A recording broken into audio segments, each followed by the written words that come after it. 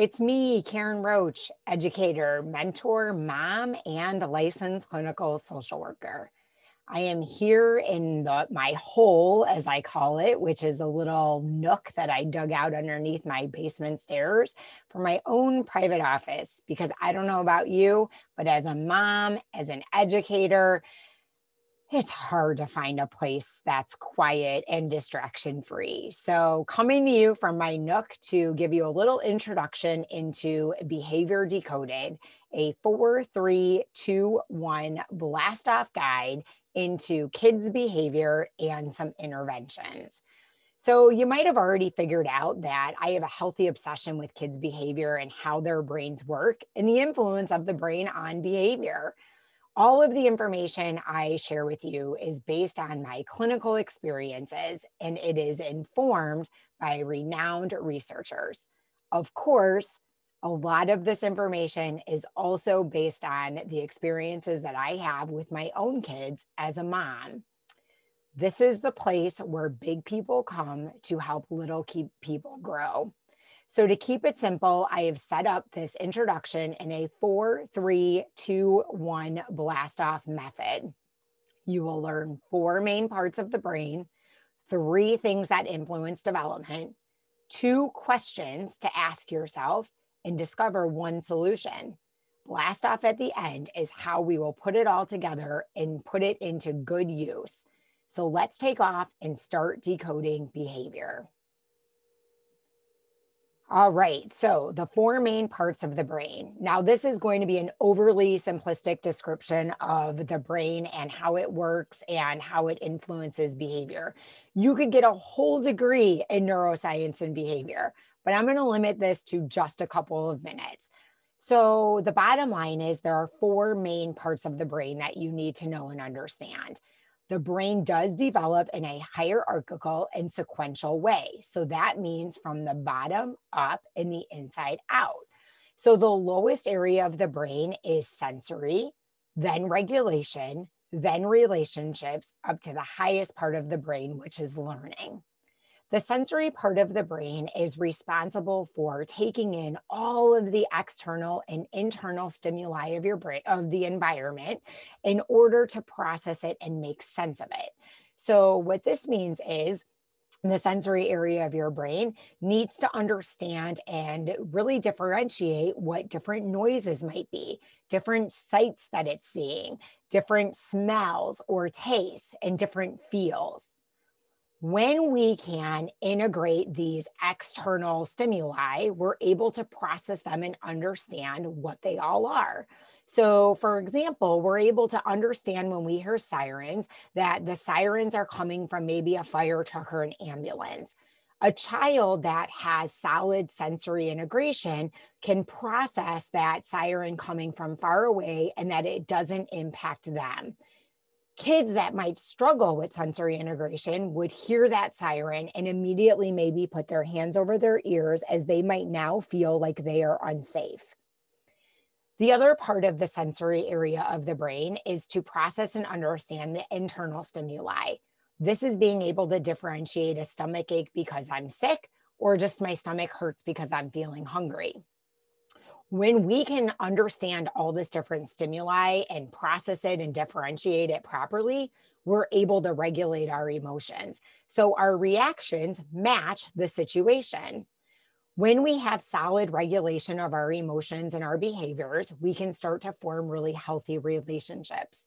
At the end of the day, people will interact with other people when their reactions make sense for what's going on. When we have solid, healthy relationships, we feel like we're in a safe space and the brain can relax so that it can do its best learning. Now, what happens when there are hiccups or something happens along the way?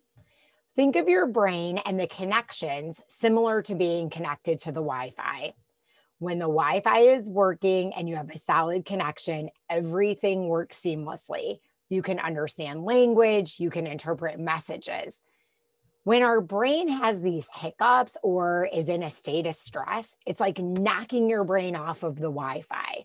All of a sudden, the connection is glitchy, it's convoluted, you might misunderstand certain words, you might misinterpret the messages that are coming across. So our brain works very similar to a Wi-Fi connection.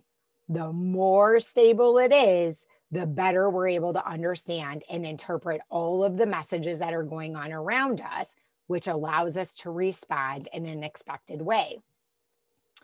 So there are three things that influence the development of the brain. The first is genetics, which, yes, we don't have a lot of control over our genes. It is what mom and dad has given us. The second one are attachments, and the third is experiences.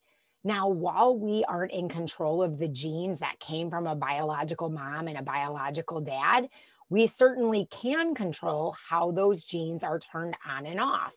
And that is with the way that we respond to our environment and the environment that we are a part of. More so are the attachments that we have. In fact, research tells us that kids who even have traumatic or significant adverse backgrounds, if they have healthy, stable attachments, they are more likely to overcome some of the challenges that they have. Attachments with healthy primary caregivers or other adults are a key to a child's success and healthy brain development, as well as the ability to manage emotions and behavior. The third thing is experiences.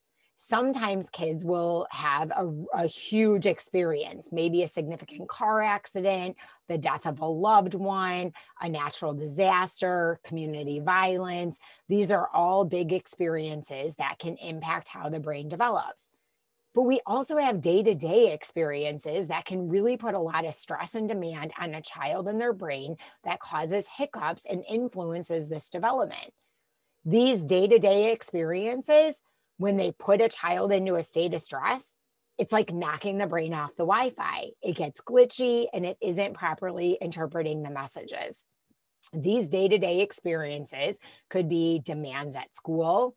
It could even be living in a chaotic household, lots of fighting, uncertainty in the schedule. And it can even be just living in an environment that kind of matches our world. This hurry up, go, go, go. I'll be honest and tell you that even myself, I am very much of a taskmaster. And when my kids were little, I often found myself saying, hurry up, we got to do it. We got to go. We're going to be late. And that's so stressful for a child. So it does take a little bit of personal development to fix that and change it. Now, there are two questions that we need to ask ourselves when we think about development. When we're seeing a child struggle, we have to ask, is it underdevelopment or atypical development? The difference is in underdevelopment, it is a child who has not been exposed or had the proper experiences. So underdevelopment might occur for a child who doesn't have strong attachments with a primary caregiver or other adult. Whereas atypical development is when the brain starts to form pathways and manifest behaviors based on abnormal or atypical patterns of life. So that hurry up, go, go, go, we got to do it. That example would lead to atypical development, where a child's system and brain is being stressed because of a consistent atypical stressful pattern that they are experiencing. So through all of this and how complicated it sounds, it boils down to one simple solution. When a kid is dysregulated or having a really hard time, we need to settle, think, and say. Settle is settling those emotions. We have to help them regulate before we can do anything else. In fact, if you try to talk to them, redirect, reprimand, give new instructions, or problem solve, and their emotions are running high, you're just going to sound like Charlie Brown's teacher. Wah, wah, wah, wah, wah. They will hear your voice, but they will not be able to understand or comprehend the words that you are saying to them. We must settle first. And settling also includes your emotions. A dysregulated adult will never be able to regulate a dysregulated child. You are like a mirror to the children. So as your stress is up, the stress of the child will go up as well. The second part of our solution is to sync. Get on the same page. Let them know that you are on their team. This might be getting close to them in their proximity, maybe bending down to be at their level, letting them know that you get it and you understand. You're going to be doing this a lot with your body language and facial expressions. Finally, when emotions are settled and we're synced up, we can say the things we need to say. This might be redirecting, providing new instructions, or even just problem solving together. And so finally, we're ready to blast off. This is all great information, but what am I supposed to do with it? Well, the first thing we can do is to provide a safe environment. And this is a simple acronym for structured, accommodating, fun, and engaging. A structured environment is loaded with clear and consistent expectations that lead to clear and consistent consequences. Consequences are really just results. They don't always have to be negative. Accommodating is meeting the child's needs in the moment by understanding where they are and their state, which is like mood and attitude.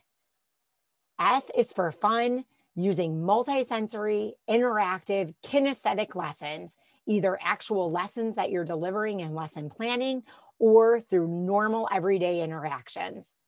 And E is for engaging. We want to be consistent, positive, and nurturing so that we are a trusted adult with the child and we can offer encouragement and support. A few things to consider as you're ready to blast off is ensuring that any child has 1 to 2 trusted adults that are going to be positive and encouraging of them. Remembering that you are a mirror, so wherever you are in your mood and attitude, the child is going to reflect that right back to you. Also, knowing the state of the child, known as their mood and attitude. And remember, we always have to settle first. And finally is dosing. We want to offer a stressor or a demand on the child for about 3 to 5 minutes and then pull back for a couple minutes. Continue this cycle, but watch the state. And if at any time you think that you're adding undue stress to the child or you're watching that attitude or behavior escalate, pull back and settle first. Finally, before I let you go, I want to encourage you or invite you to get social with me on Facebook, Twitter, and Instagram at Karen Roach, LCSW. You can also contact me directly with a direct message through social media or send me an email at karen@karenroach.com. Please share this with your friends and get out there and help little people grow.